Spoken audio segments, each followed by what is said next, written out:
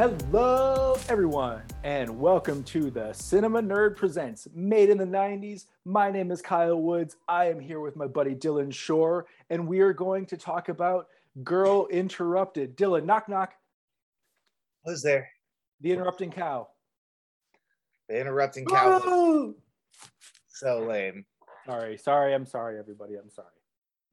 Before we interrupt each other, as is our wont on this show, should we talk about some other movies? Let's do it. What do you got? I got some here. I got some rewatches and 3 new ones. Nice. So 3 rewatches, 3 new ones. Let's start with the new stuff. The new stuff. Okay. House of Gucci. Okay. Terrible. Yeah. Go figure. God awful, boring. Just Adam Driver seems so uncomfortable doing his accent. Lady Gaga's fine. She's not great. Jared Leto is too comfortable in his role. Like, he is like not good. He's doing like Mario impersonation. We're gonna talk more about Jared Leto, so maybe we'll circle back around to that. But to elucidate a theme that I do want to return to with Girl Interrupted also, House of Gucci seems like a movie designed to win Oscars, and those movies are never very good. And anyways, did you hear the story about Lady Gaga like living in character for her whole fucking life and being a method actor? And it just is like, one, I don't believe it. Two, because I don't believe it, it really feels like a story that was manufactured to gin up Oscar support, and I am uncomfortable with all of that. Definitely don't see it. And then I saw Come On, Come On. Yeah. Don't want to say anything, just watch it. It's so good. I think it's one of those movies where it should be shown to like 8th graders. Wow. Like 8th grade should be shown to 8th graders. Come On, Come On should also be shown to that, and maybe freshmen. Like, it's just got a lot on its mind. It's so good. Yeah, high praise, man. Can't wait to see it. It's Mike Mills too, so yeah. I wasn't a big fan of 20th Century Women, but I like all his other movies. Yeah, he's a solid filmmaker. I mean, you're not gonna like walk through the door and see garbage if Mike Mills is on the screen, so that's worth checking out for sure. Yep. And then went and saw Licorice Pizza. Oh, cool. How was it? I definitely loved it. It's not one of my favorites of his, but I thoroughly enjoyed it, and I can't wait to see it again this week. I hear it's like maybe one of the funnier ones of his, more like directly comedy. I thought it was funny. There's a lot of funny parts in it. It's very sweet. Its youthful presence is what's sweet about it. Like first love, and just it's kind of like Dazed and Confused in a way, where you're just hanging out with these people. Like, there's no real plot, but they follow a summer versus like Dazed and Confused is just a day. Sure. But they just like get thrown into all these crazy situations, just like one after the other, and I found it very amusing. Right on. Yeah, that sounds like a blast. Yep. And then I rewatched A Civil Action. That's really funny because it almost made my list for some trivia that we'll get into later. Okay, that is funny. I like this movie a lot. I'm a huge John Travolta fan, especially 90s Travolta. But it's a good like courtroom drama. It's one of those true legal cases about trying to get clean water to a certain area, and I fucking dig it. What was the Mark Ruffalo one? Name Dark Water. Dark Water is amazing. That's actually a much better movie than A Civil Action. Yeah, there are 2 things I want to return to. Is one, we've been talking about how poor our infrastructure is for literally 20 years, and making movies about it just as long. Speaking of making movies just as long, I love Travolta, but I don't feel like he's like a really great example of movie star energy and not a great actor. I don't feel like I've ever really seen him, at least not since the 70s, actually give a performance that wasn't just Travolta. So when you say he's given Pulp Fiction, he's really good. Okay, fair shout. You're right. Phenomenon, he's given a great performance. It's definitely a cheesy movie, but yeah, I don't know if I'm gonna come with you on that one. Don't like that one? I like that movie. I love that movie. I don't think there's much good to say about it. You know? I think it's just cheesy. I think it's a good movie. Fair enough. Yeah. It feels like a TV movie in a way, but actually it's really shot does. way better than a TV movie, obviously. But yeah, but the plotting and the machinations of it are very Lifetime Hallmark. Exactly. But I go with it because I like John Travolta and Forrest Whitaker. Well, always in for a walk in the forest, man. And the last two were Smokey and the Bandit 1 and 2. You know what I learned just today is that Burt Reynolds starred in the direct-to-video Not Another movie. I've seen that cover. He is it like his last movie? It's got to be up there, man. You know, I feel like it really feels like a tax debt. Not another. Yep. We all know what we're saying here. There's another, the other lead on the poster is insane too. It's like Orson Welles or some shit, you know? I don't know who it is, but it was surprised by the star power. Chevy Chase, Michael Madsen, Vinnie Jones. Listen to that cast, man. That movie went direct to video in 2011. Yeah. Oh, this was 2011? Yeah, dude. It was like the tail end of the Not Another series, Wow. Okay, well, no. Yeah. Burt Reynolds definitely had a great movie before his death then, and it's called The Last Movie Star. That's fair enough. I returning to Smokey and the Bandit, that's another one where I'm like, I enjoy this terrible movie. Mm-hmm. The first one I give more props to, just because of the ridiculous plotting of it, like getting a case of Coors across state line, like that was real, like that was legit. People had to smuggle that shit back in the day. They're just doing it to a heightened extent. Also, it's still real. I just want to call out prohibition and the fact that there's a lot of folks that make a great deal of money driving from Colorado and or California and or any other number of states to a different state to give people what they want. Yes. But the second one, they have to transport an elephant. That's better. It's funny. And you get Dom DeLuise in there as a doctor that has to take care of it. But so I assume this is a prequel to Operation Dumbo Drop, starring Ray Liotta and Danny Glover. And Dennis Leary. Dennis Leary. Oh, Operation Dumbo Drop. But okay, no, Smokey and the Bandit. First one, yeah, definitely worth watching. Second one, give or take, Burt Reynolds is still cool and Sally Fields is adorable.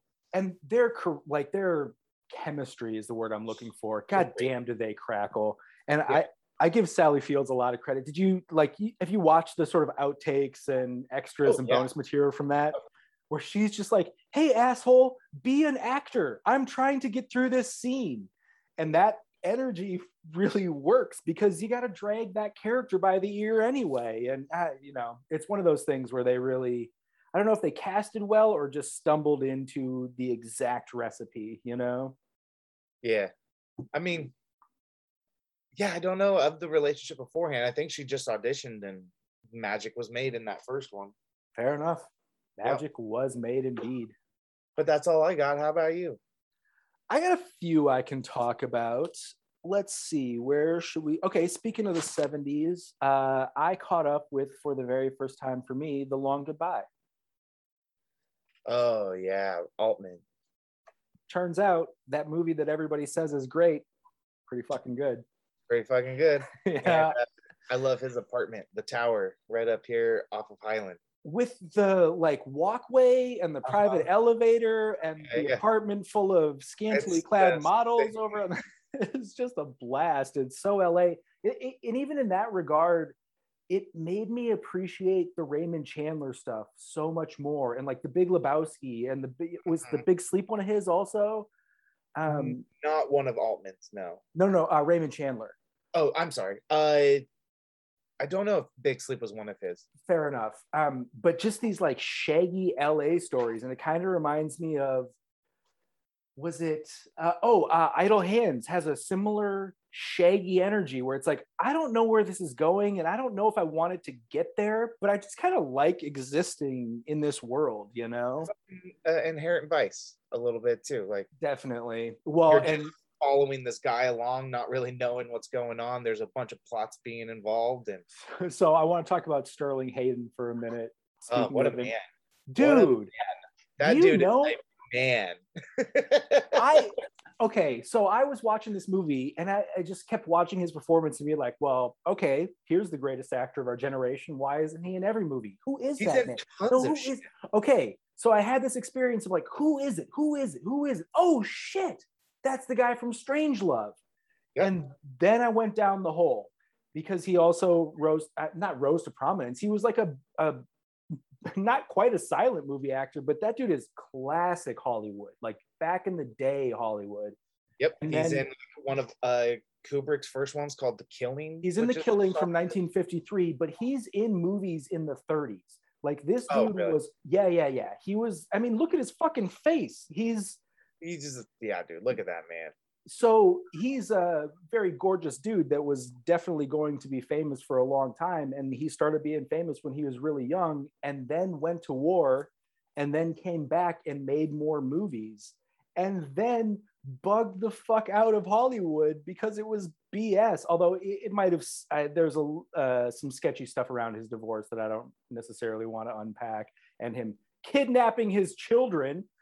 But not that, but damn.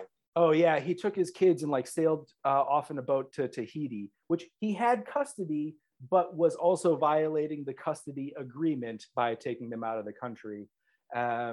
Questionable behavior for sure. Yes. But the fact that he was just like, you know what, Hollywood is bullshit. I'm going to buy a boat and take my family to the South Pacific. Pretty admirable. Mm-hmm. He's got the chiseled features like Paul Newman, but didn't have like the leading man career of Paul Newman. No, because he's a character actor. He's like an insane maniac. He's a Brad Pitt is what he is. He's like a better when he's a maniac man. And so I want to get into another point because he actually has the same face as two guys from a couple of movies that I saw recently. He looks like Joel Edgerton. A little bit. Or Sam Worthington. I'd go a little more Joel. Definitely more Joel because of the eyes and the cheeks. Uh-huh. But Sam Worthington is not far from Joel Edgerton. And to round this out, Taron Egerton is not far from any of these people either. They all are like the same person in different states of development, you know? I see Taron Egerton and Sam Worthington a little more than Joel Edgerton. Oh, that's interesting. I see Joel Edgerton and Taron Egerton more than I see Sam Worthington. But I think as a now that I'm like trying to think about it, I'm like blending all their faces together. Yeah, because they all have the same face. But I shake it out. Okay, so I watched Man on a Ledge. Oh, awful. I like it. It wasn't good dumb for me. No. It was trying to take itself too seriously, yes. and it's oh man, it was not fun. I think the biggest problem is that the kid from Billy Elliot, who's Jamie Bell is a good fucking actor, and his partner, they're in a different movie from everybody else. Yep. And their tone is way off, and like it's, you know, they are physically separated from all the rest of the action, but I think it suffers because of that. I think if they had been able to draw those tones together, it would have been more successful. But then you still have to deal with the dye job on Titus Welliver, and it's distracting, man. Yeah. Yeah, I won't defend it. All I'll say is that I liked it. Okay. It's good review. Well, it's sort of like you were saying about a courtroom drama. I just like the machinations of a heist movie. I like watching a heist take place and, okay, we're going to switch the thing. We're going to catch the asshole. We're going to, you know, I dig on that stuff. So if you get even close. If the movie is not terrible, I'm going to come along on the ride with you. And that movie is not terrible. It's definitely not very good. Okay. Your head. That's fine. Okay. All right. So, and in the same vein, speaking of Sam Worthington, I also watched Wrath of the Titans. Oof. I liked it. Just put on the original one. I didn't like the original as much. Let me tell you why. It's way campier and better. Maybe that's it, is because they don't land the camp in the original, right? It feels flat and just like, is this supposed to be a blockbuster? It totally is flat as fuck. You're right. So this one also feels flat. It doesn't pick it up very much. But I actually never saw this one. I saw scenes of it while working at the theater, but I never watched the whole thing. So that's my whole defense of it, is that the imagery is actually much better. And the sort of vista that we exist within during Wrath of the Titans, I'm like, oh, this is fucking cool looking.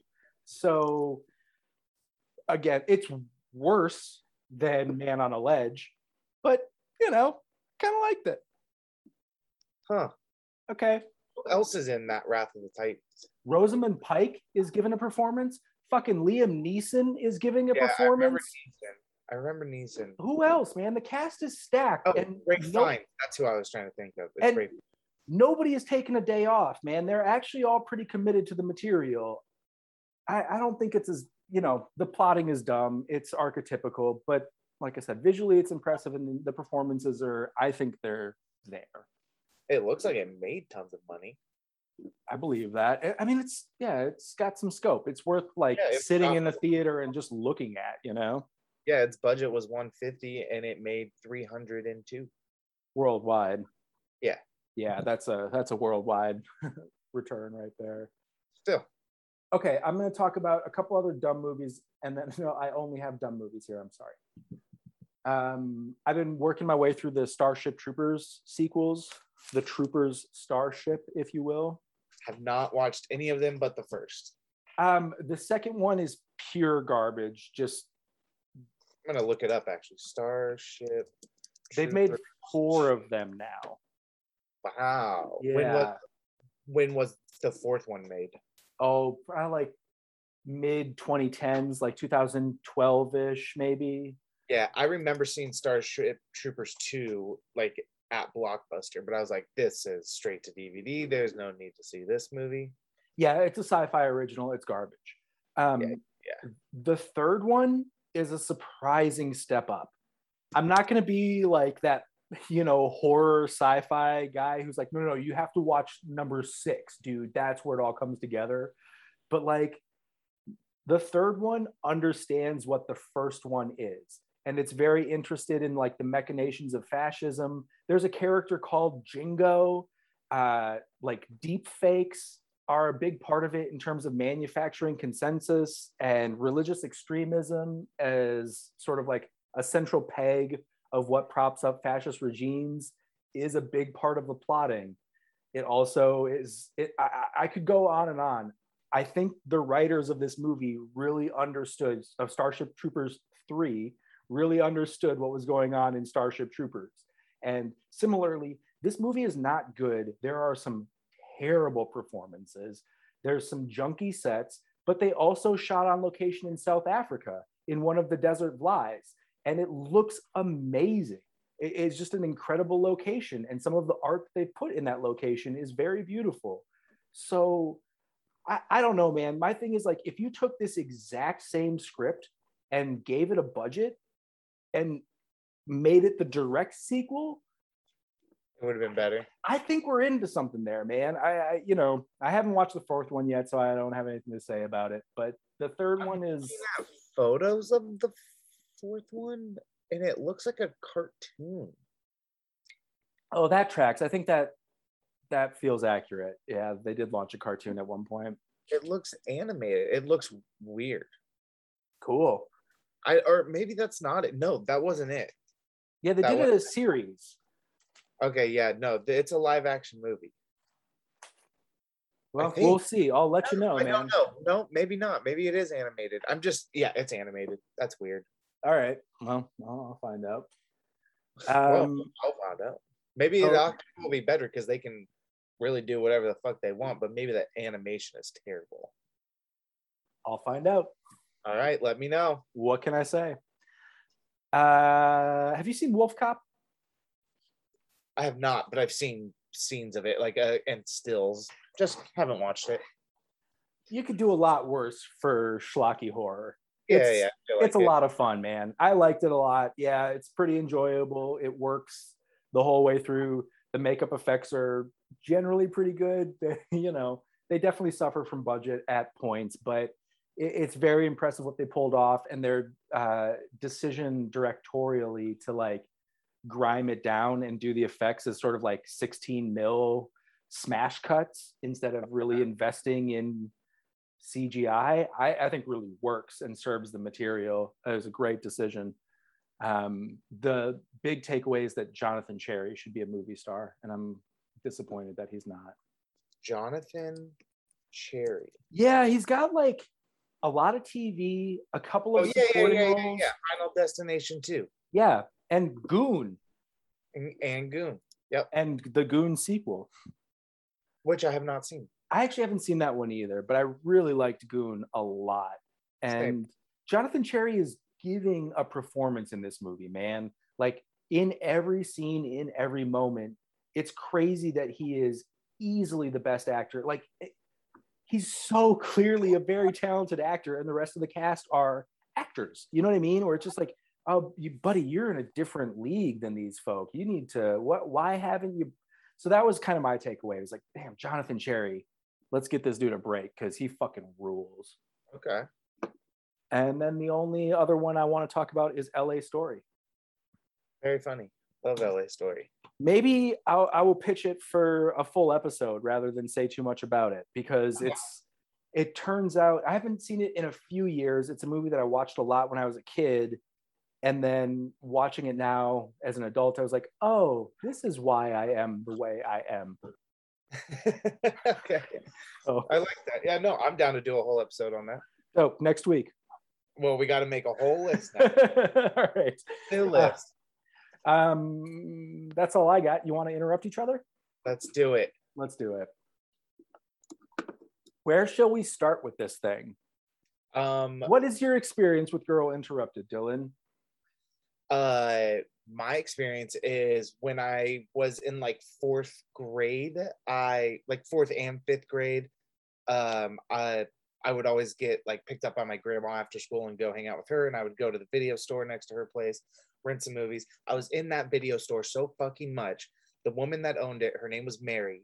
She was like, hey, do you want like a job like putting away movies and like checking out customers, and you can take anything you want for free? And I was like, yes. So like I started doing that, and like video stores back in the day would get early VHS copies of movies so that they could watch it and decide how many they want to order of that movie. Oh, interesting. And, yeah, so that's how I saw tons of movies early before they were even out because of those little demo VHS tapes. Cool. And Girl Interrupted was one of those. All right. And I watched it at my grandma's, and I fucking loved it. I remember watching it a bunch as a kid. Really, like, I don't know. It was just like this dark little sickly world that I liked living in. I love these. I love all these girls. All these girls are, man, they mean so much to me. I think they're all so, obviously there's the ones that don't really get a lot to do, but oh man, Elizabeth Moss is Polly. Holy fuck. Holy fuck. Clea Duvall is amazing. Brittany Murphy crushes it. This might be one of the greatest things she's ever done. Angelina Jolie is amazing, obviously. Well worth her. I don't think she won an Oscar for this, but like a Golden Globe or something. Probably. Man, and Whoopi. Whoopi is so good in this movie. Whoopi is fucking amazing here. And I have a note kind of towards the bottom of my pad here where it's like, she's so good at playing quiet strength. Mm-hmm. And, you know, it's a lot of her career, but it's most of this movie where she just has to like put up with abuse from literal maniacs and help them. And she kills it in every scene, man. And the arc is really great too, where she gets these moments to, I mean, Whoopi, for me, Whoopi is the highlight of this movie. I'll be right there with you. I think she's fucking solid. Every time she steps into frame, you're just like, oh, here we go. Oh, actually, let me amend that. Kurtwood Smith should be in every single movie. And he should be called Dr. Crumble in every single movie also. It is a hell of a name, you know? I mean, there's nothing subtle about this script. I assume the book underlying it is slightly more subtle, but Dr. Crumble is really punching you in the face with a story dynamic, isn't it? Yes. And the book is told out of order too, so I think it jumps around a lot. Like the movie kind of does that, but not. Okay, I want to jump in here because I think that's a failure of the movie. We spend a lot of time up front describing how she slips in time, and she has a monologue of two. Is it Tambor at that point, or one of the other? Maybe it's actually Dr. Crumble. It's very early where she's like, "It's Crumble, yeah, yeah, you don't know what it's like to be unstuck in time," and kind of on and on in that. And then the movie demonstrates only her remembering her past. And that is not becoming unstuck in time. That's memory, that's trauma. And so I'll jump off a little bit. I think this movie, I'm very curious to read the book at this point. I think this movie has a specific problem, which is males at the helm of it. The fact that this is a James Mangold movie, I think it really suffers because of that. And these, as you pointed out, the women are all so special and interesting, and the movie is not interested in them. It's not. No, it's only on Susanna, and it's barely on Susanna. It doesn't understand how to tell her troubles either, because her problem is that she is a female in 1960. She doesn't have a disease. She doesn't have crazy. And that's why I think she doesn't have a problem. Therefore, she is just this normal woman thrown into this chaotic world with other women that do have problems. Yeah, she's depressed, but she is not multiple personality disorder. That's what I don't think we. Borderline personality disorder, which I have personal experience with somebody in my life who had borderline personality disorder, and she definitely does not. Winona Ryder, I mean. Yeah. Although I do love like the opening line. It's like the second line of the movie. You know what it was? Yeah. I'm a girl interrupted straight to the fucking camera. No.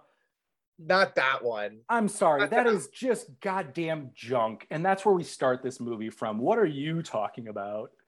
Is it the part where it's she predicts her own future? Yeah, okay, I have that here also. She straight up says, or you can you have the money to pay for something and you steal it anyway. Yeah, I thought I had it written down, but maybe I didn't. Oh, yeah, if we've ever stolen something, well, we have the cash, was her question. Yeah. Yep. Yeah. Well, and that's, again, really evocative of what's at the core of this movie, where it's like, no, there's not a problem here. It is the structures around her. Can you imagine being as famous as Winona Ryder was in the 90s and trying to live a normal life? Impossible. Not, So yeah, that's going to make people crazy, and they're going to do crazy things because of it. I think that's sadly evocative of what is at the core of this movie. But again, this movie rarely communicates that. Okay. I think I'll hedge that a little bit. The plotting of this movie is very much centered on that. But I think that's owing more to the book, right? I would love to see. Okay, I'll draw it again. This shouldn't be a movie. It should be an 8-part series. I need to know more about these women and the lives that they are living in here, and how those arcs interact with each other to create a full person. That is actually, I would love to see, although no one knows actually what happened to the rest of those girls. Susanna doesn't even know, because when she left the institution, she never saw those women again. So she just wrote about what she remembered. Well, she said maybe that's a movie thing. She said some I saw again, some I didn't. Oh, I don't even remember that line. But that's kind of my point here, is that that's so pastiche and not. Susanna knows exactly who she talked to and why that was meaningful to her again later in her life, and who she never wanted to interact with again because of the damage that they caused her. We're viewing this as a retrospective, right? This is a story being told to us about the author's past. And then these critical details are just nowhere there.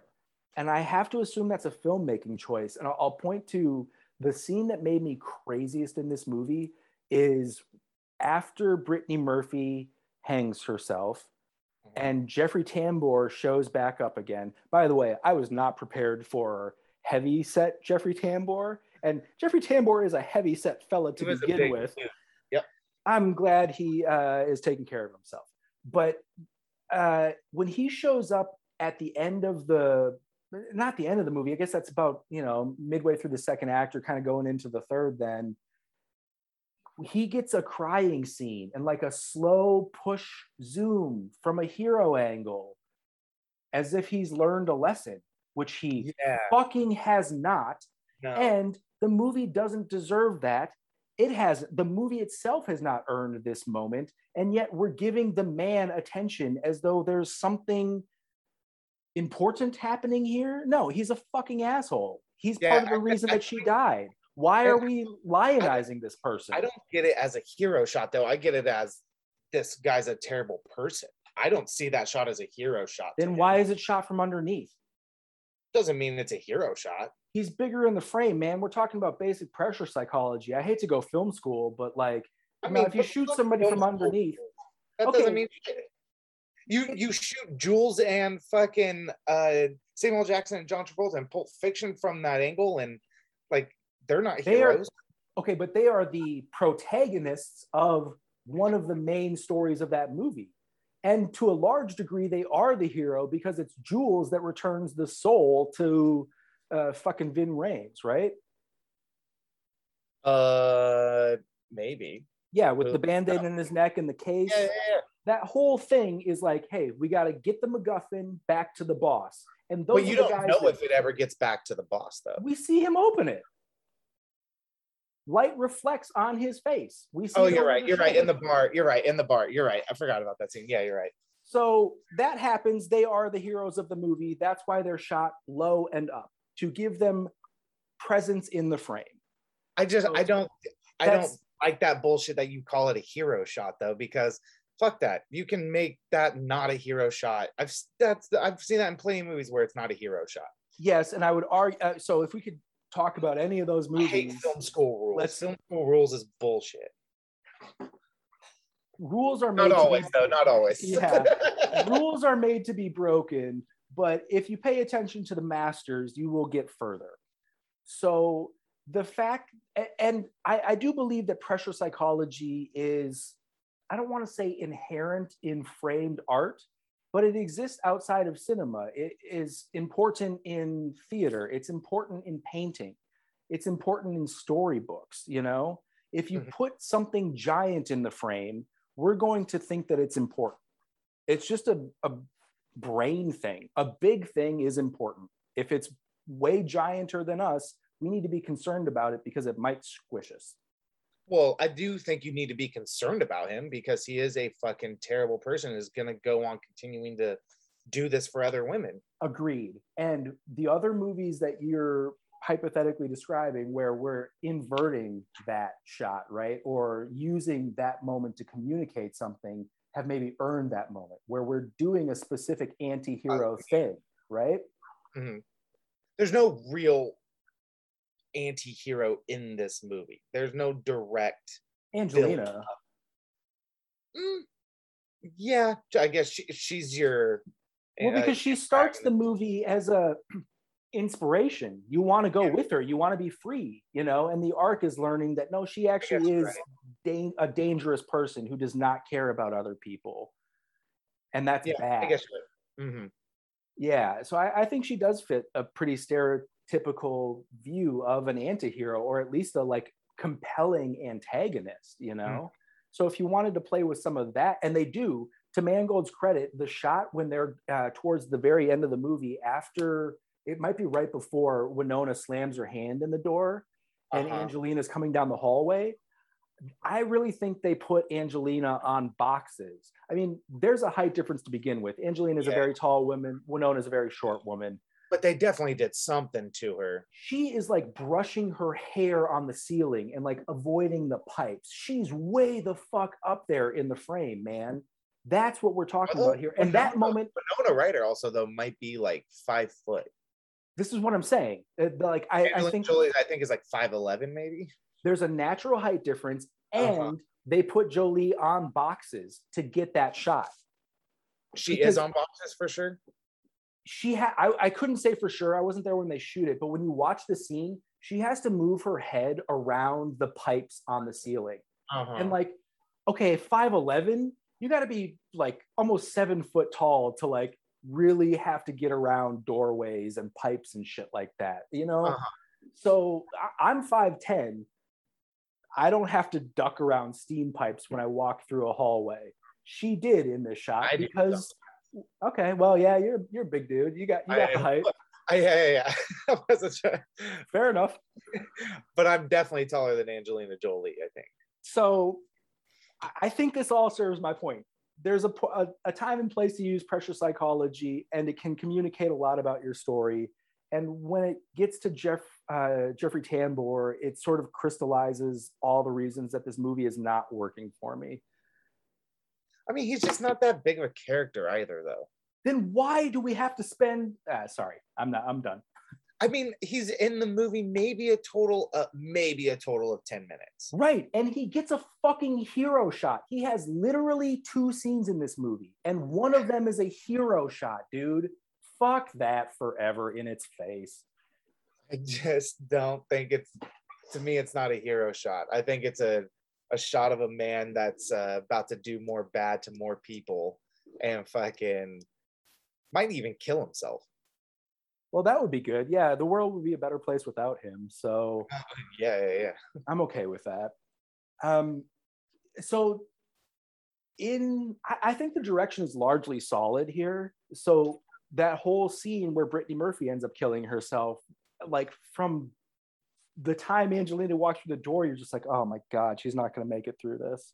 Uh-huh. You know, head in your hands. So sad for this poor woman. I have a question, and I don't know if this is just my question or if it kind of points at the problem that I have with this thing.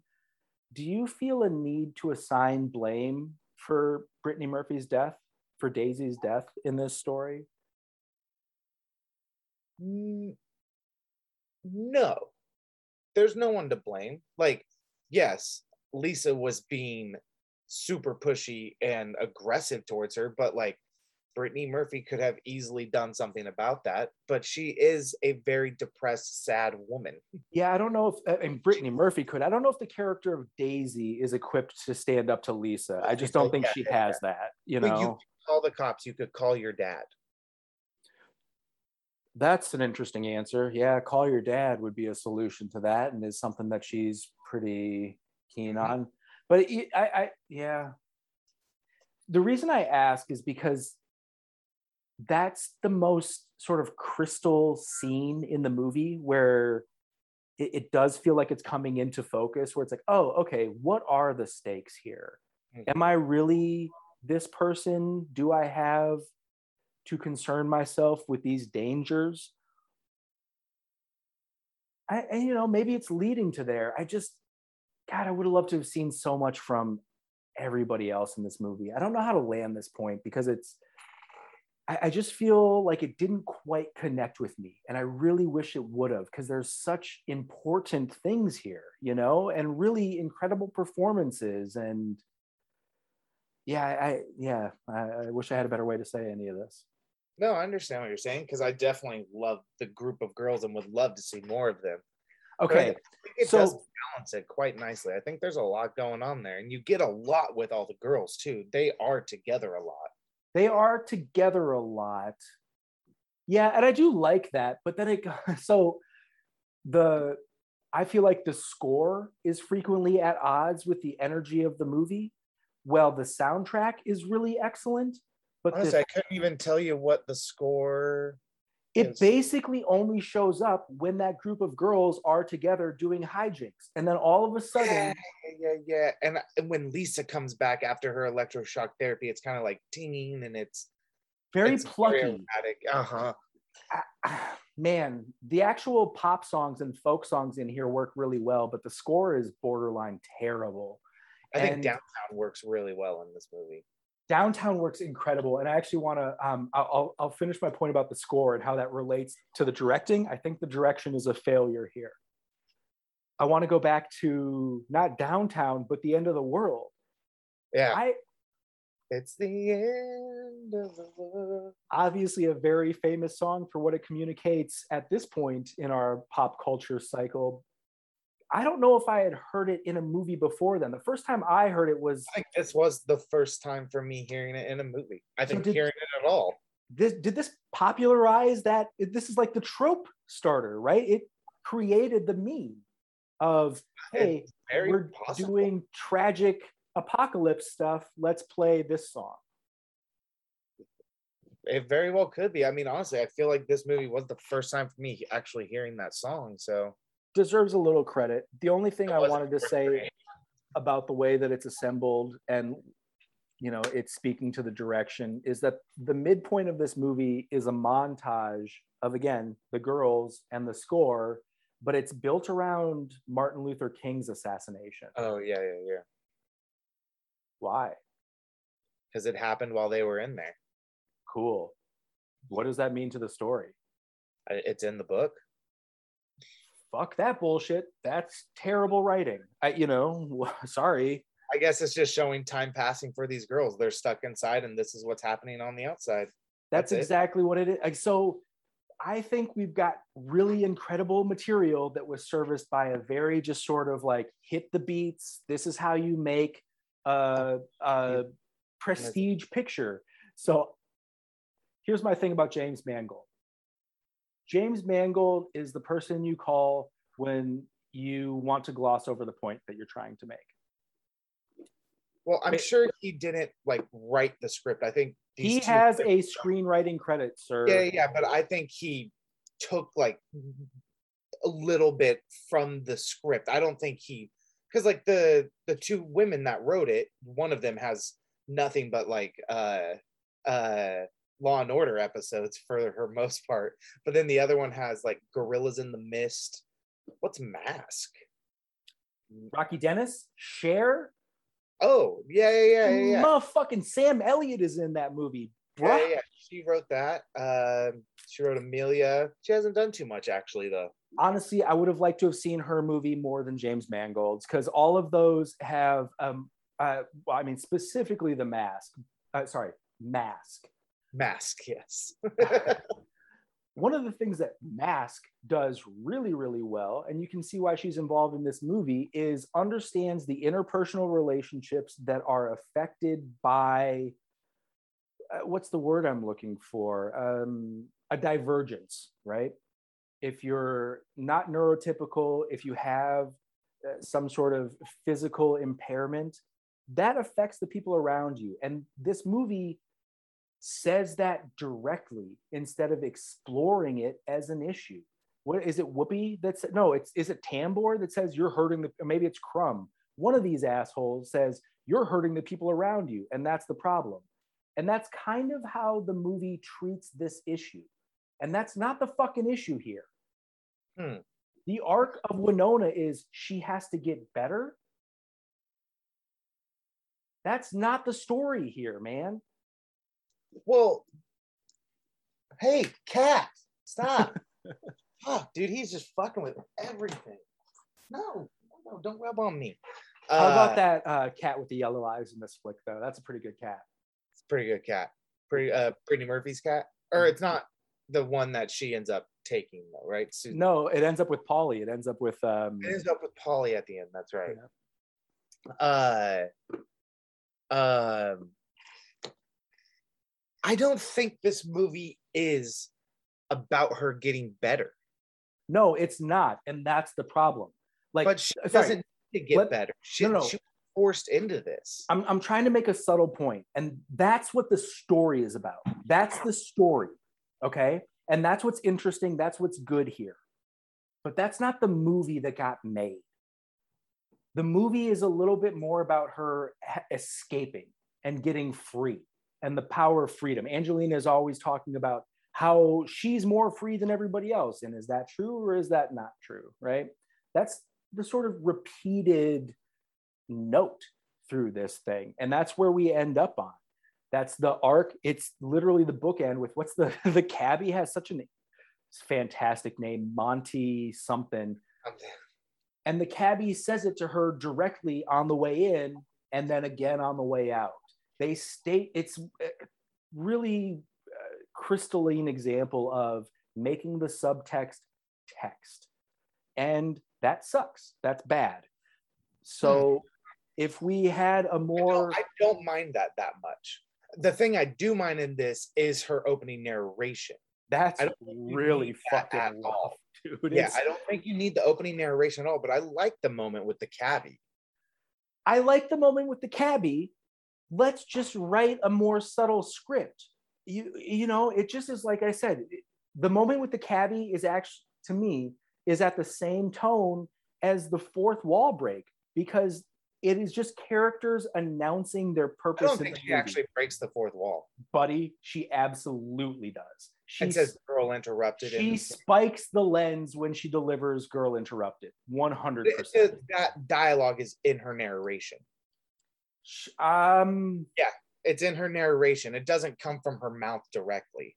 Okay, she still spikes the lens at the moment that, like, whether she's speaking that in a diegetic sound that's being recorded in the location, or it's a fucking ADR that comes in afterwards. Again, the stupid fucking filmmaker who had the cut on this thing decided to put that vocal track over that shot. And it's I feel like that opening narration is a studio thing. I truly feel like the studio made him do that. Maybe. Okay, fair enough. Maybe. But it just feels so out of place compared to the rest of the movie.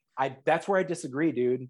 I don't think it feels... The only reason it feels out of place is because she's directly addressing the lens.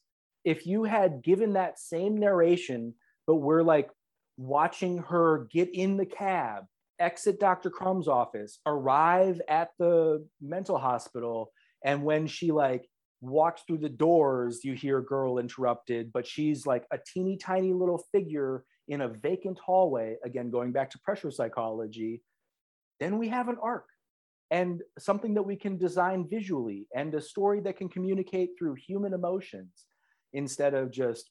I love that shot of her being teeny tiny on the couch, just sitting there, and then it doing the title. Like, she's this tiny person in this massive fucking world that is way too encompassing on her.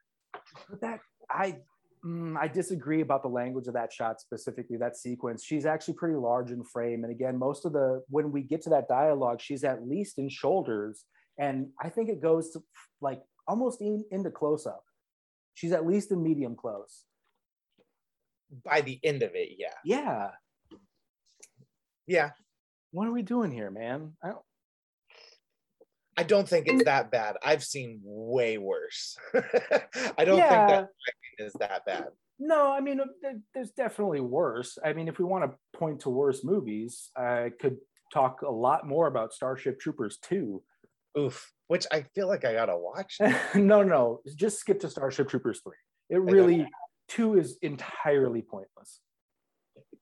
Let's go over Mangold real quick. Okay, wait. Okay. Let's save Mangold because I want to play a game with you. Okay, let's do it. Okay, so we'll get back around to that. Yeah, I also there's several different women in the intro of this movie. It's not just Winona. We're watching 2 or 3 different women having emotional breakdowns. Wait, what? At the very beginning of this movie, there's also a blonde woman that's crying. I think that's Winona's mother. Yes. Yeah. In the office, and she's like, Winona's trying to be like, oh, this is what I have to deal with. Like, is my problem hereditary? Like, could I No, have no, no, got no. I mean, her? in the That's intro voiceover, dude. I'm talking about the straight up hook of this movie, the first 90 seconds. We see Winona going back and forth, and then there's a blonde woman depicted crying as well. And I was like, is that Drew Barrymore? Are we about to get another Boys on the Side here? It's Who is Angelina that? Jolie. It's Angelina Jolie. Okay. Yeah. Oh, yeah. That first opening shot. That's right. They're sitting there, and she's holding Angelina. Yeah. Yeah, and Angelina's crying on her lap, right? Uh-huh. That's as close as we come to like going forward in time during this movie, which has been promised to us. Whatever. I think it's a borderline, not a mess, man. I really want to say, I just wish more women had been in charge of this movie. I think it could have been great. And as it stands, it's like, okay, kind of approaching something that could be interesting. And that's all I'll say about it. Moving on. Jared Leto is in this fucking movie. Wait, I'm not done. He's actually not bad in this movie. He's okay. So normal. That was my question, because at this point, Jared Leto has become such a distraction that I was like, the whole time I was like, oh no, he's good here, right? Yeah, he's good. I could like, I think that was the case, but if you asked me to bet money on it, I wouldn't, just because what is Jared Leto? I can't see past Jared Leto, and I know that's my fault, but it's also Jared Leto's fault. Well, House of Gucci, he's terrible. Ugh. Gah. Gah. Woof. Here's something I like about this movie is how much Brittany Murphy calls everybody an asshole. Mm-hmm. Asshole. I also like how that lady in the day room calls Winona an asshole when she blows smoke at her. Mm-hmm. Fucking asshole. Yeah. Asshole. It's like, no. I'm not catatonic. I just don't give a shit about any of this. And I'm not about to deal with Lisa. Yes. Yeah. Oh, man. How about Vanessa Redgrave? Awesome. Yes, the doctor. I think that's another couple of scenes where this movie gets really close to communicating what's actually on its mind. Because in those first scenes, you're like, oh, like I've been saying, finally, a woman who will understand what's happening here. And then it's like, oh, no. You are just the constant gardener of the patriarchy. This is a dangerous situation for everybody. Yes. What else you got, huh? What else do I have here? I kind of want to go on a rant about some of the stuff that Winona says about her hands. But before I get there, I will only announce one thing, which is that Angelina Jolie can play dehydration better than any actor in the history of Hollywood. That's funny. Chapped lips. she's so much lips, man. It just is like, yeah, she needs a glass of water, please. The other thing I'll say is that, and this movie kind of alludes to it at one point, and we've been talking around it, Winona does not have a crippling mental illness. She has a realistic worldview, and that causes depression. So the sort of inverse that you hear a lot is, oh, people with depression have a more accurate worldview, a more realistic sense of their performance, the behavior of people around them. It's often much more accurate. And my supposition is that it's not that people with depression have a superpower, it's that people with this superpower gain depression. Because how can you look around this world with any sense of accuracy and not just be crushed by what you look at? It's a hideous thing that we've designed for each other, and we should all be really, really sad about the world that we exist in. Yeah, we should. Last thing I want to touch on before we go into trivia games for funsies, so we don't cry ourselves to sleep every night, is the thing that Winona says about not having bones in her hand. I think is really interesting. And again, points to the fact that there's really interesting text here that the movie is incapable of exploring because of who's at the helm of it. So there was this thing through sort of broadly the Renaissance period, although it actually goes into the early modern period if we're being, no, I have that wrong. I'm not a history person. Around the 16th and 17th century, a lot of very rich and noble people came down with this disease where they were convinced that their bones were made out of glass. The thinking is that they were ultimately very fragile people, sorry, I said people a few times. What I meant was women. This never happened to men. It was only women that reported this condition. Women are people. I didn't mean to say that. Women are people. You're specifying. I'm specifying this type of person. Yes. So the thinking there is that because they were in incredible positions of power, they have more money than God, but they are in an incredibly disenfranchised position. It's a real, I can only imagine the mind job that even today you have to try and navigate as a woman in our world, where I'm not going to unpack all of that. I'm not qualified to, and this is not the venue for it. But I do think there's something really fascinating about that parallel between women in the sort of early modern area, the post-industrial era in the 50s and 60s, doing this housewife thing, where now so many people get to be queens and kings of their domain. We have the suburbs in America, right? We can actually control things, and yet we have very little control over our lives. And depending on who you are within that dynamic, you have even less control.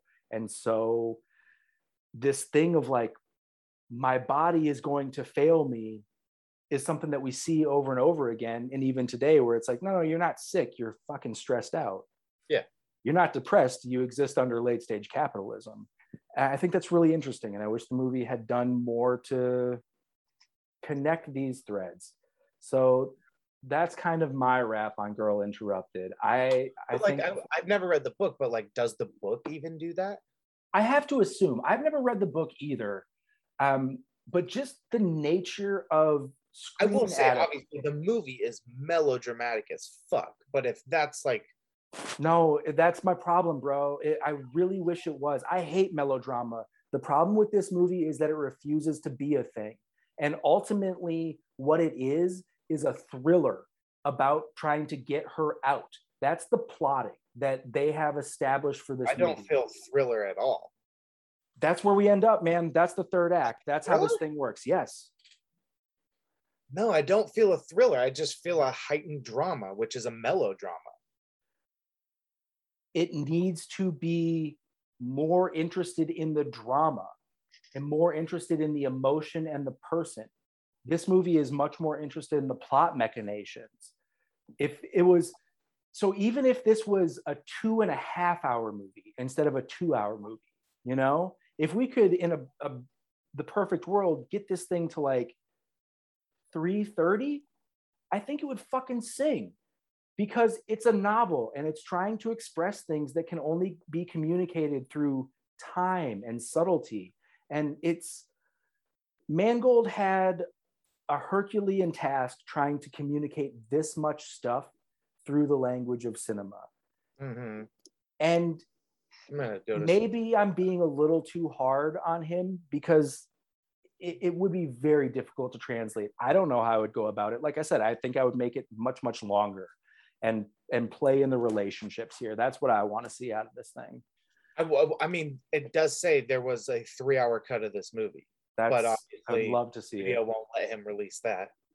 Oh, Author Susanna Kaysen was among the detractors of the film, accusing Mangold of adding melodramatic drive to the story by inventing plot points that were not in the book, such as Lisa and Susanna running away together. Buddy, did I said tell it wasn't melodramatic, though? No, I said the problem was that he introduced too much plot. He's trying to get plotty in a thing that needs to be emotional. That is my whole fucking thing. I've been telling you, it's a thriller. This dude made a thriller instead of emotional. The author even says a melodramatic drive. It is not a thriller in any way. I don't get thriller from it whatsoever. Okay. This woman gets trapped in a place for reasons that she cannot control. We spend our time trying to understand how she can get out of this place. The last act, the finish of this movie is her getting out of the place. Mm-hmm. The last act is her maybe not getting out of the place because the monster is trying to keep her there. That's like 2 minutes of the movie. Bro, it's like 20 minutes of the movie. No, that's so small. That part, like, that does not even, that feels like a melodrama. Like, that's her heightened sense of what's happening around her. Yeah, it gets a little thrillery, but it's truly like 5 minutes of the movie at most. Let me ask you a question. What genre is Shutter Island? A thriller. What is the plot of Shutter Island?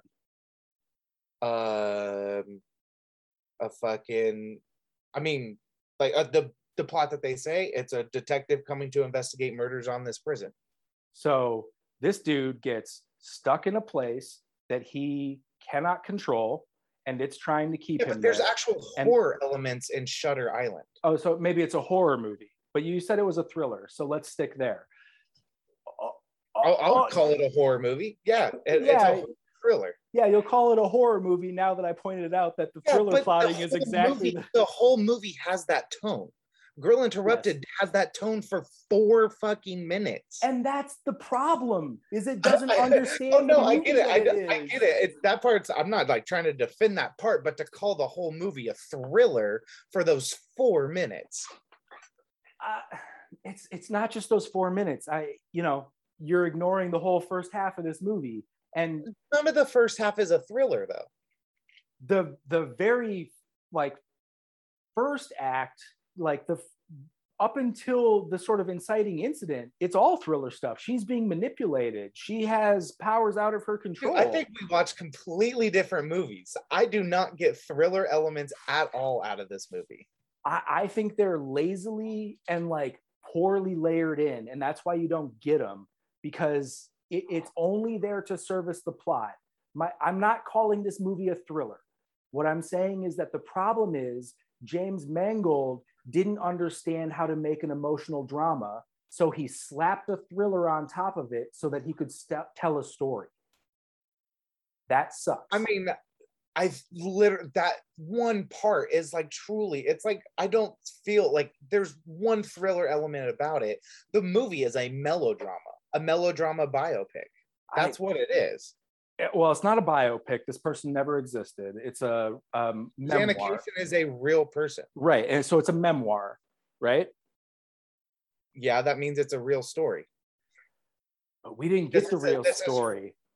There's a difference, buddy. There's a difference between a biopic and a memoir. I see what you're saying. I see what you're... Then Bohemian Rhapsody is not a biopic. It's not a memoir. It's a biopic. It's based on a book, though, isn't it? That Brian May wrote. It's about Freddie Mercury. Yeah, but they definitely manipulated the years and times of songs that came out in that movie. Yeah, but that's not the point that we're arguing here. That's not the point we're arguing for Girl Interrupted either. It's the point that I'm arguing. Yeah, I think this should have been a memoir. This should have been a melodrama. It would have been better that way. But I mean, everything that's in the book is in the movie. The only thing she says that is stupid is the fact that he added scenes of them running away together. I can't imagine that everything that is in the book is in the movie. Obviously, yes. So there's stuff missing from the book, and in place, we've added things that don't belong to this story. So whether it's a thriller, whether it's just like poor plotting, I don't, what's a genre anyway? The genre is a very specific thing. Well, okay, so if you want to go back into it. No, I just don't think this movie has an element of thriller in a small piece of the third act. But this movie is a melodrama taken from a memoir book that I'm sure probably reads as very melodramatic, but it's also like, what it says here is like it's told through non-linear storytelling. So I just feel it's probably heightened in most of the ways too. So here's, maybe I'm projecting, I have not read this book, but if the author's criticism is that he's injected melodrama and plot points. Well, only for the scenes of them running away. That's what the author's opinion says on here. Okay. Inventing plot points that were not in the book, such as Lisa and Susanna running away together. Yeah. So to me, that the only great part of that scene is Brittany Murphy's scene. I don't need them running away together, but I need that Brittany Murphy scene because that Brittany Murphy scene is fucking great. But the Brittany Murphy scene can happen in the hospital. Why do we need thriller plotting for that to happen? Oh yeah. Like that, it doesn't feel thriller though. It just feels melodramatic. They are literal fugitives, sir. So it doesn't feel thrillers. They're just, yeah, they're on the run, but it doesn't feel like there's a heightened sense of someone's coming to get them. It just why are they on the run? And why do they need to steal? They have to steal money from her. But that doesn't make it a thriller. People steal stuff in dramas all the time. Why does it need to make that a thriller? Again, because of the plotting, because of the A to B nature of it, because we're going like, we have to escape this place. In order to escape this place, we need the money. In order to get the money, we have to go to the hideout. In order for us to get away from the hideout, we have to take the money and then get that's all thriller stuff, dude. Yeah, but they do that in comedies. Like, they do it in dramas too. It doesn't feel thriller at all. It just feels like these two people that want to escape where they're at. It's not done in a heightened thriller way to me. It's done in a super melodramatic way. And that's a problem. Yeah. We're circling around the same point. I'm like, yeah, that sucks. Yeah, I'm so confused why there's like one like scary part to me, and that's when fucking Lisa's leaning over her and she's like, and calls her the wrong name. I'm blanking on it, but like, yeah, she calls her not her name. Yeah. Yeah, the girl that was in the bed before her. Yeah. Like that part is like the scary thing, but like I don't know. That's the melodrama. What is happening? That is, yeah. This whole movie's melodrama. That's what I'm trying to say. I don't think there's any thriller aspects of it. I don't. All right. I guess we'll not agree about that. And that's wild. It is wild to me that you call this a thriller. No. Again, I'm not calling this movie a thriller. I am diagnosing the failures of this movie, and they are that James Mangold cannot tell this story.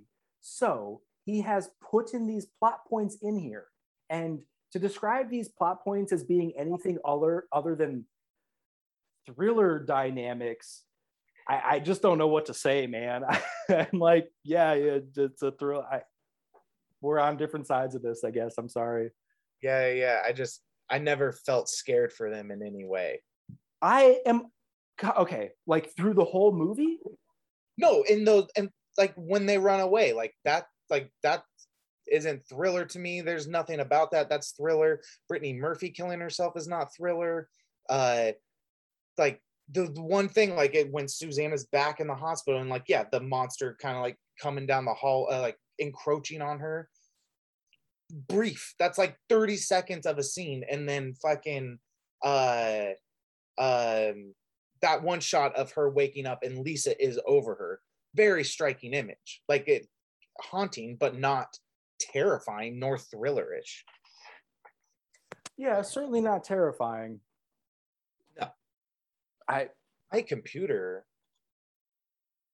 Whoa. My Safari is glitching like this, but you're not. Are you getting hacked, bro? No, my computer's glitching though. It's weird. Speaking of Angelina Jolie and seminal 1990s movies. What? You're getting acid burned and or crash overridden. Acid burn? Oh, hackers. Yeah. Yeah, I will stop talking about it. I don't think this movie is a thriller. I think James Mangold is the problem with this movie. That's fair. I don't think it's his best directed movie. I will say. Should we jump into James Mangold? We can, yes. Do you want to play a game? Sure. Okay. This is like a really amorphous, inchoate game that I don't expect you to really do very well at. But it proves the point that I'm trying to make about James Mangold. Ready? Yes. Okay. This game is called Not All That Glitters is Mangold or Good as Mangold. Okay. So I think, as you were talking about earlier, running down his list, he has a handful of great movies, like full stop, excellent, height of cinema, phenomenal films. He has a couple of like kind of pretty shitty movies. And then he has a handful of movies that I think get a pass because they're pastiche and Hollywood, but they're just not very good at all outside of being very competently directed and like engaging to look at and watch.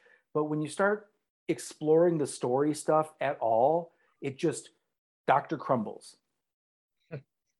I think he's only got one bad movie, like one really bad movie. So I have. The other ones I actually genuinely. Oh, I've never seen his first one though, but the rest I genuinely all like. I haven't seen his first one either, and Copland is not on this list because I have not seen it in a very long time. Copland's awesome. Again, cheesy, melodramatic cop story.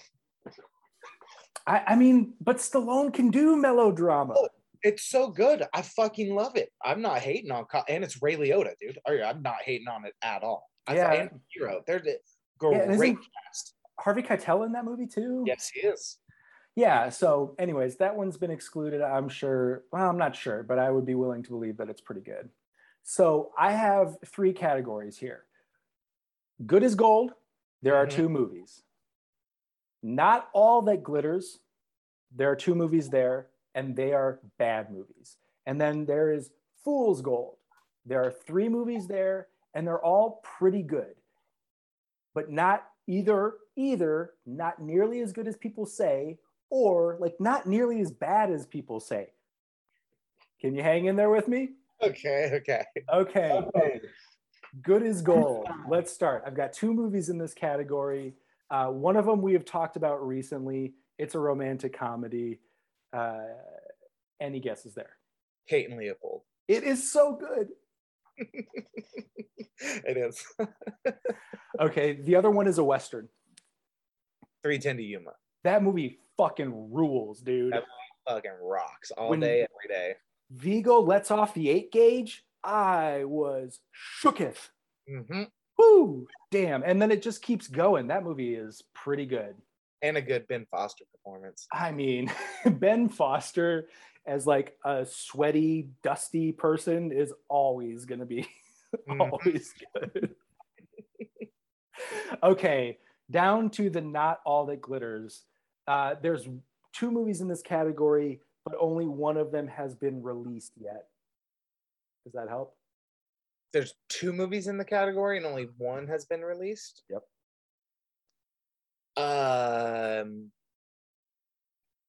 Ford versus Ferrari? Nope. Logan? Nope. You're naming Fool's Gold movies. So let's jump down there because I have Ford versus Ferrari and Logan in Fool's Gold. There's one other movie in this category, which is again, movies that are either not as good or not as bad as people think. They are aggressively middle of the road. Identity? Nope. I love Identity. Oh, Identity is so terrible. It's so good, dude. Dude. It's so good. Identity is Not All That Glitters, along with the untitled 5th Indiana Jones movie, which I assume will be terrible. Oh, is he doing it? Yeah, right now he's attached. He is listed as Wow. writer director of the untitled fifth Indiana Jones movie. Yeah, I And don't care about that really. no, I don't care either. But that's almost like no, it's gonna be bad. It's gonna be terrible Yeah, because probably bad. one of the things that like No need. no need, but just to point out the failures of Mangold because I can't get past it. Spielberg understands human relationships, and that's why his blockbusters are amazing because they're about Sometimes people. he can understand them. Like, Yeah, not the last indie. fair enough. Yeah, fair enough. Not a good one. Yeah, like, I'm actually a slight defender of that movie. no. It's certainly not. I'd rather watch that one more than Temple of Doom. I fucking hate Temple of Doom. That's kind of my defense. Is like the fourth one is basically as good as the second and third one, so I don't want to. The third one I like watching more than Temple of Doom and the what's the fourth one called? Crystal Skull. Crystal Skull. I love Last Crusade because it's the first one I ever saw, so it's like that's my indie. But it's not a great. Honestly, Last Crusade is about the same as Crystal Skull. It's just sort of like, yeah, okay. It's a little less dumb. Like I enjoy the Sean. Hey, dude, what the fuck are you doing? I'm still upset about thrillers. Oh my god. Oh, were you talking to your cat? I'm sorry. I was talking to my cat that just tried to destroy my mirror. Good Lord. Okay, so the other movie that I have in Fool's Gold is Night and Day. That's a fun one. That movie's like pretty solid. It works the whole way. They're charming together. It's not supposed to be anything fancy. So the point that I'm trying to make is that Night and Day is as good as Ford v Ferrari. And if you think about James Mangold in that kind of zone, all of his movies make a lot more sense. And I'll almost come around to be like, well, yeah, he might actually make a decent indie movie because it needs to be dumb and pastiche and swishy and just kind of Hollywood flounce. If you think about it too long, it's going to fall apart. But if you're willing to just like let it wash over you, it's a pretty good experience. I think Ford v Ferrari is a better movie than Night and Day. I think it's actually a pretty solid biopic. I really was into that movie. It's very enjoyable. I would. And Barenthal and fucking Christian Bale. I'm all in on that. And Damon, there's a lot. So again, this is exactly what I'm saying about Mangold. It's like, yeah, he can put together the pieces. He can deliver you a movie. If you want a piece of art, you need to look somewhere else. And, well, I was trying to say he's making a piece of art. Well, I don't think biopics movies are commercial art, that like they are literal art. That's the job. There's also just movie. Like he makes movies. Like you are I think he's a great filmmaker. I think he just makes different projects all over the place. He doesn't have one distinct genre. He's made a couple of biopics. No, the distinct genre is Hollywood bullshit. This is what I'm saying about Mangold. Is like his genre is movie that will get nominated for an Oscar but will not win any Oscars. That's his genre. He's only done that twice. I feel like that's up and down. Let's look at him, man. I guess he's done it 3 times. Girl Interrupted, Walk the Line, and Ford v Ferrari. The rest is like Identity and fucking, I guess Copland, he might not have been trying for Oscars or anything because it doesn't really feel like an Oscar baity movie. It just feels like a kind of like a summer cheesy action drama in a way. Yeah, I wish he would make more of this. This is kind of my point. I wish he would make, if I'm stumbling, I'm sorry. When he makes just kind of cheesy. You don't like Walk the Line? Walk the Line is fine, but it's got a Jared Leto problem where like once you've seen the Dewey Cox story, there's like, I can't even watch music biopics at this point where it's just Oh, like, I still love God, they're all so terrible. This is what I was saying the other week about The Doors. The reason that The Doors succeeds is because it's terrible. I disagree on that. Yeah, disagree wholeheartedly. Fair enough. It I is got not some insane. terrible by any means. That is a spiritual journey of a biopic, unlike any other musical biopic that are directly trying to tell you beat by beat of a story. This is like taking his life and telling the shows, but also giving you his spiritual vibe of his life. It's not about the shows. This is a similar complaint, man. That's fucking hollow. And I know Oliver Stone thinks that's what he's doing. I know that's what he's trying to do, but he in no way accomplishes that. I think he does it though. That's how I feel when watching it. I'm glad it worked for you, man. Yeah, I feel like it's cheap. I was in 5th grade though. Like I've loved The Doors since I was in 5th grade. Fucking great movie. It's a great movie, and it succeeds specifically because of his failures. It's because he doesn't understand the depth that he's wading into, and his ability to just be like, yeah, this thing happens and then this thing happens makes that thing sing. For how much you think Jim Morrison might have depth, he's very much a one-note character. No, I'm talking about Oliver Stone. Oliver Stone does not understand the depth of spirituality that he thinks he's entering into because, as you pointed out, Jim Morrison is not a spiritual person. He's an asshole.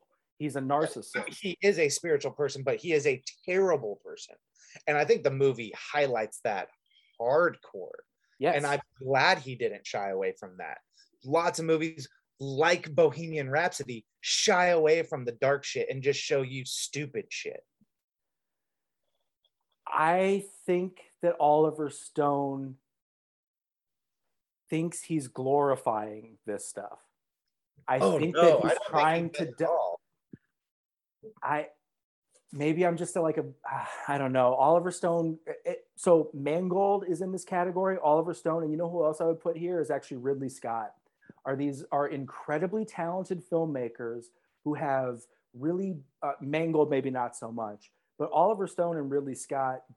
Way better filmmakers than Mangold, for sure. Way better filmmakers, way more interesting people. They have ideas, right? Yeah, that they absolutely are fascinated by and want to communicate. And that makes for interesting cinema. The problem with both of those filmmakers, and here's where I'll draw Mangold back in, is that they are constantly out of their depth. They think they understand things that they do not at all. And so when you try and dig into what they're saying, it's just like nothing. Oh, this is sounding fury. I won't say that about Oliver Stone, because everything I have watched him talk about on all of his movies, he is so articulate about what he is doing and will fight it to the death on why he is doing it. Yeah, really, and it's not the same thing with and Kevin. Fucking that dude's like the that character only has like 3 specific things in his life that are big. I'm blanking on the character's name, but he's like, well, I guess we need to tell those 3 big moments and then we can create whatever else we want, but we have to stick to the historic crusades. Like, he's not trying to dive out of anything that would be too far from the truth. But Ridley Scott, I think, is more of like a art, like he's so into production, like the art of sets and everything like that, where it loses focus on the story a lot of the time. Like House of Gucci looks fucking cool. It's kind of a bland tone, but it looks cool. Just what is happening right now? This is garbage, and you're genuinely telling me a boring story. Do not care. So to dial back to Oliver Stone, he's frequently in more control of the story that he's telling, but similarly, I don't think he's telling the story he wants to. I think the way that he ends up telling these stories betrays his carelessness or callousness, you know? Interesting. Yeah, I think with Oliver Stone specifically, he was a man that was very formed by a hideous war, and his opinions are valid, but he is outpaced in our world, and he needs to shut the fuck up because he's wrong about most of the things that he says. And the way that he says them comes off with such a tone of like, and you don't know because this is the real truth. And it's like, no, bro, you need to read 3 more books. This is intro anthropology bullshit. This is not actually what the world is. I don't know what you're specifically referencing. I'm referencing like, so his belief and engagement with conspiracy theory, which is something that I like. He loves conspiracy. And he's not alone there. I was raised by hippies. I don't trust the government either, man, but he's like just this side of red pill. And I'm not into that at fucking all. And I don't think he understands that about himself. I think he believes that he is the woke warrior. And there's a real disconnect between the things. So the conversation. I don't think he believes he is the warrior. I think he is part of, wants to help tell what he can, but he's not trying to fucking be that social justice warrior. No, not in the way that it is formed in our sort of modern cultural conception. But in the 90s, he was that, you know, especially when you take his work coming through like the late 80s into the early 90s. If you go from Platoon to Natural Born Killers, he's decidedly doing countercultural stuff, right?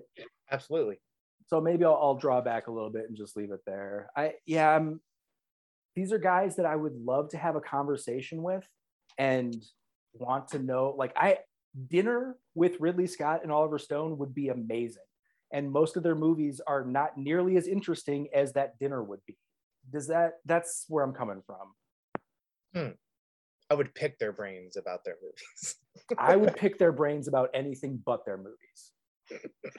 No, I want to talk about Ridley Scott's art department stuff that he did before he was even a director. I want to learn all that.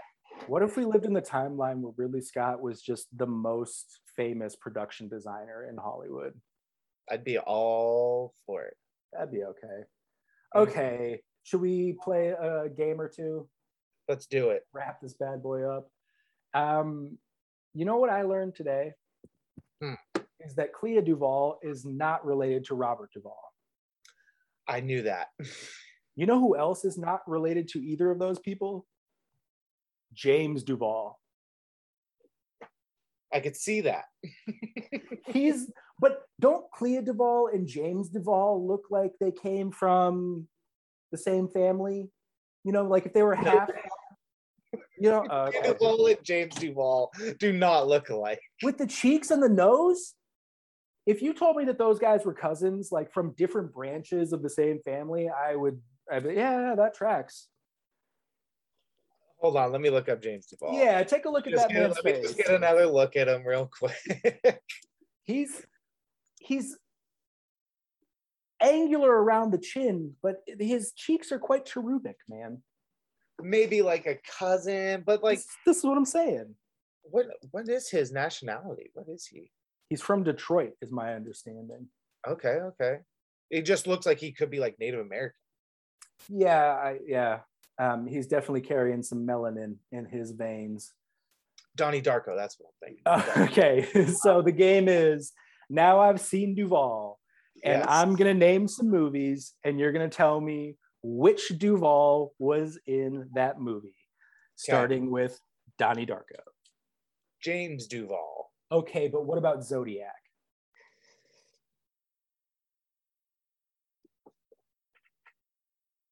Clea Duvall. That was Clea. What about Deep Impact? She's in it in a very small portion. Yeah.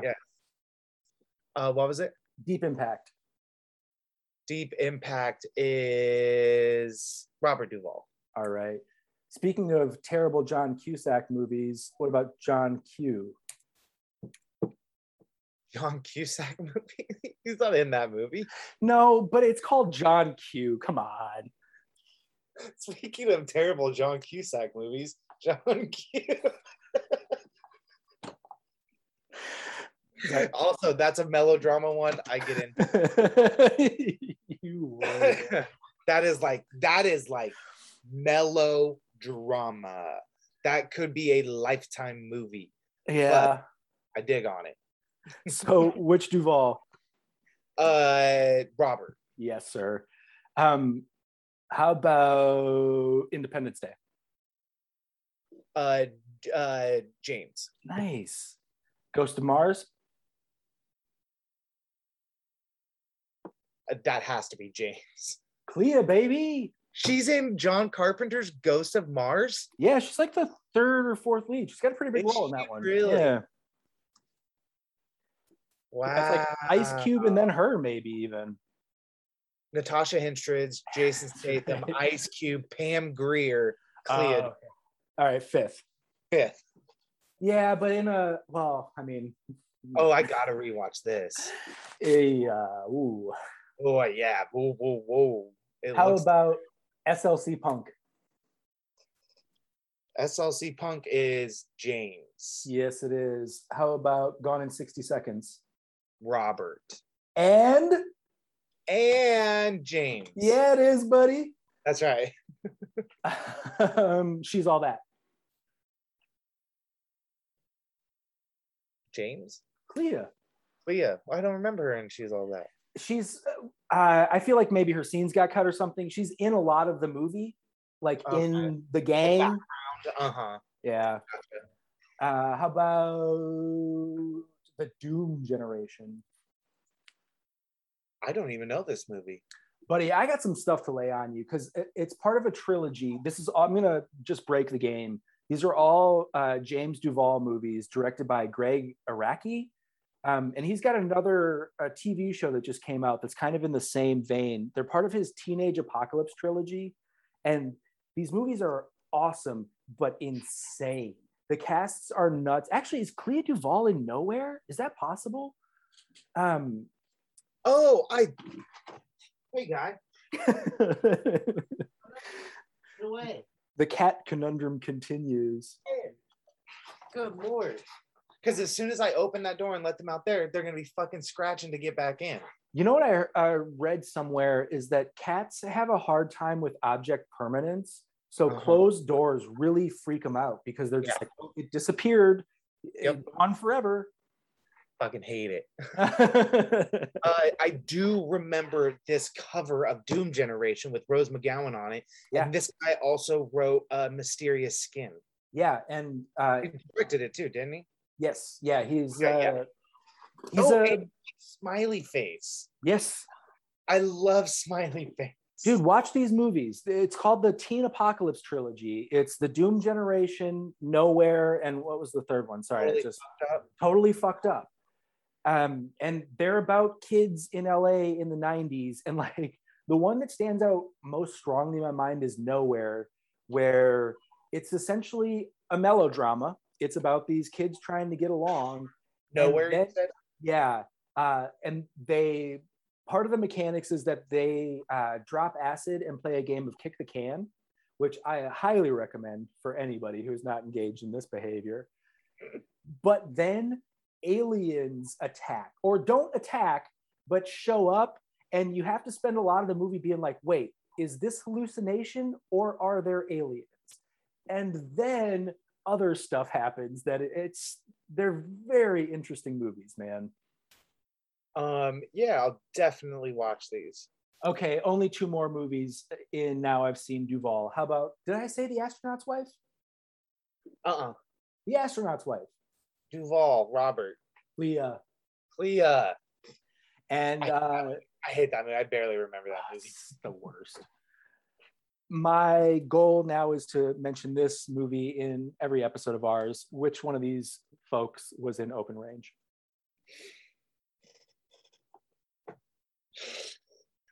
It's too easy, though.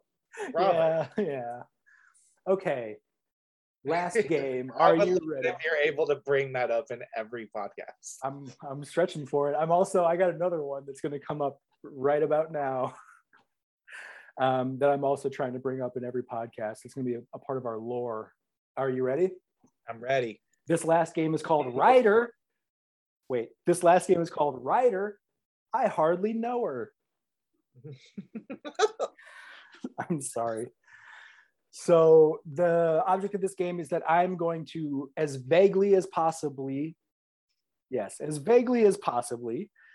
describe a movie to you that features Winona Ryder, and you're going to tell me the name of that movie. Okay. So in the tradition of trying to talk about this movie every week for no good fucking reason, Winona Ryder is in that Al Pacino AI movie. That is Simone? Sim 1? Sim 1? That's the bit, is that I can't, we should just never call it the same title twice in a row. Simone.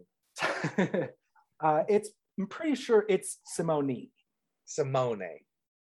Simone? Okay. Simone? I'm so sorry. Okay, in this movie, she would rather drown in a frozen lake than touch his gross foot. Mr. D. Nice. I laughed for like 30 solid minutes at her like response, her reaction to like shaking away the You're gonna die. I don't care. I don't want that foot. No, not doing that. Okay, what about the one where Christian Slater blows up a school? Heathers, baby. How about the one where she kisses Keanu and Gary Oldman wears clothing made out of licorice? Wait, isn't no. Wait, what movie is that? It's Dracula. Out of licorice. Oh, gotcha. Yeah, those suits are nuts. And I actually think I was watching The Cell recently, and I'm pretty sure they raided the prop closet and got those suits back out again. I could see that. Okay, how about the time where she went up against Ripley? Alien Resurrection. Nice. Is that what it's called? Yeah, that is what it's called. Good. Okay, this movie is about Burbank. Is that Burbank? The city? Yeah, the city, just right there. Okay, over the hill. Yeah. But Conchata Ferrell is still there. Rest in peace, Conchata. Yeah. She was our, I don't know if you had Arnie, the sound guy. That was his wife. Conchata was his wife.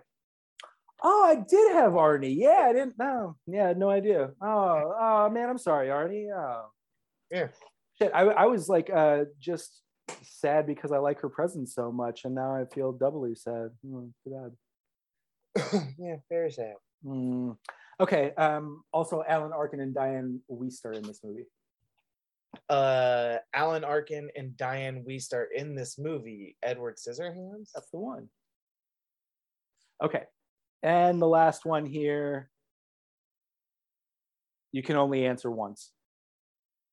Do not say the answer to this question 3 times, Dylan. I am not prepared to deal with that. Oh, no. No, really? What is it? What? Okay, what if I said, my girl dances the mambo? I get it now. Right. Yeah. And now I see what you're doing. Yeah, that went right over my head right there, but I got it now. So that's what I'm bringing to the table. No, we don't risk it. Don't say it. We don't need that. Okay. I have nothing else. This has been an interesting conversation about the nature of genre as it relates to pastiche directors. That's a fun one, man. That was a fun one, yeah.